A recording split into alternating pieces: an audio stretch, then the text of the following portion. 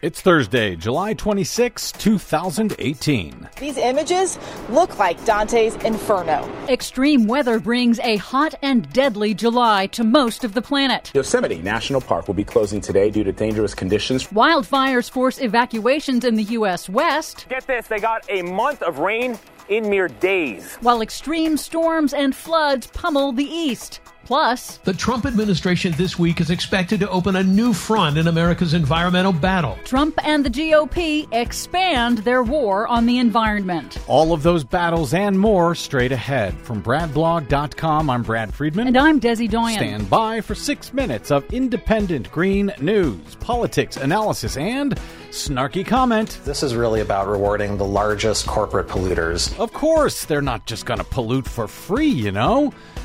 This is your Green News Report.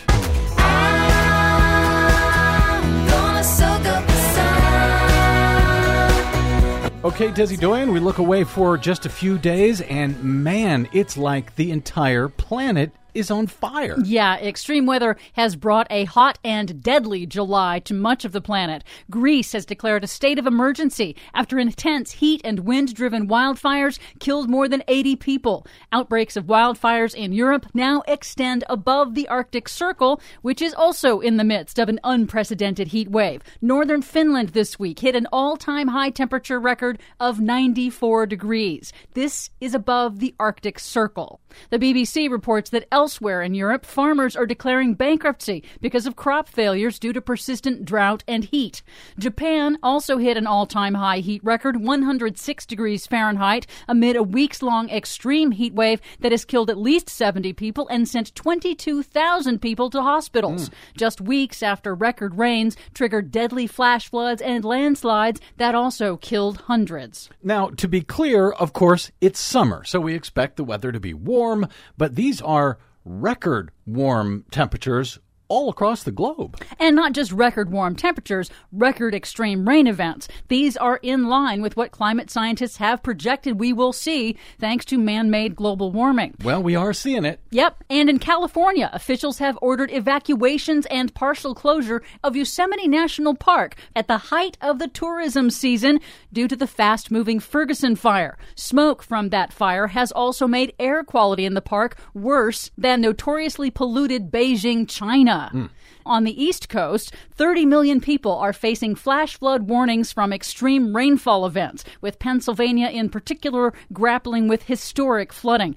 Meanwhile, in politics, leaked documents show that the Trump administration intends to strip key provisions from the Endangered Species Act to cripple the nearly 50-year-old law that has saved iconic American wildlife like the grizzly bear and the bald eagle and more than 200 other animals from extinction. Biologists say gutting the Endangered Species Act will harm healthy and productive ecosystems, but according to Brett Hartle of the Center for Biological Diversity in an interview on Fox News, the administration's goal is really just to benefit industry. It will probably, over time and collectively, degrade many of the natural areas that are part of America's heritage. This is really about rewarding the largest corporate polluters. That was on Fox News? Yes, it was. How'd that happen? Republicans in Congress are also working on legislation to eliminate protections for wildlife. The Sierra Club called the coordinated assault, quote, essentially a death sentence to some of our most imperiled wildlife. Former Congressman John Dingell of Michigan, one of the original authors of the Endangered Species Act, told National Geographic it would not pass Congress with today's anti-science Republican majority. He said, quote, I don't think I could pass the Lord's Prayer in that nuthouse.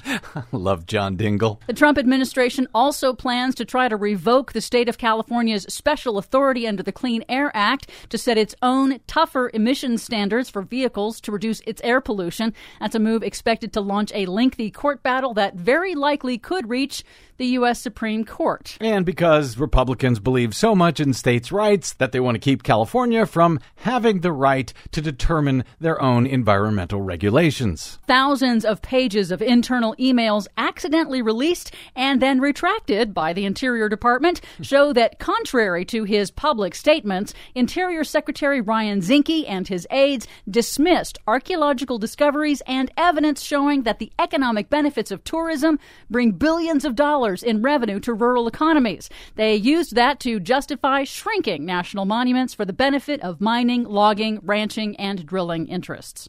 It bears pointing out that once lost, Americans' public lands and animals are gone for good.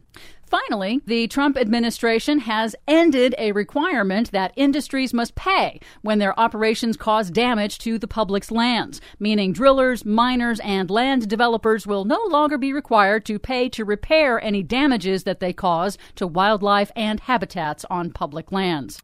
Of course they won't. For much more on all of these stories and the many we couldn't get to today, please check out our website at greennews.bradblog.com. Find us, follow us, and share us worldwide on the Facebooks and the Twitters at Green News Report. I'm Brad Friedman. And I'm Desi Doyen. And this has been your Green News Report. Don't it always seem to go that you don't know what you've got till it's gone? It takes paradise, put up a parking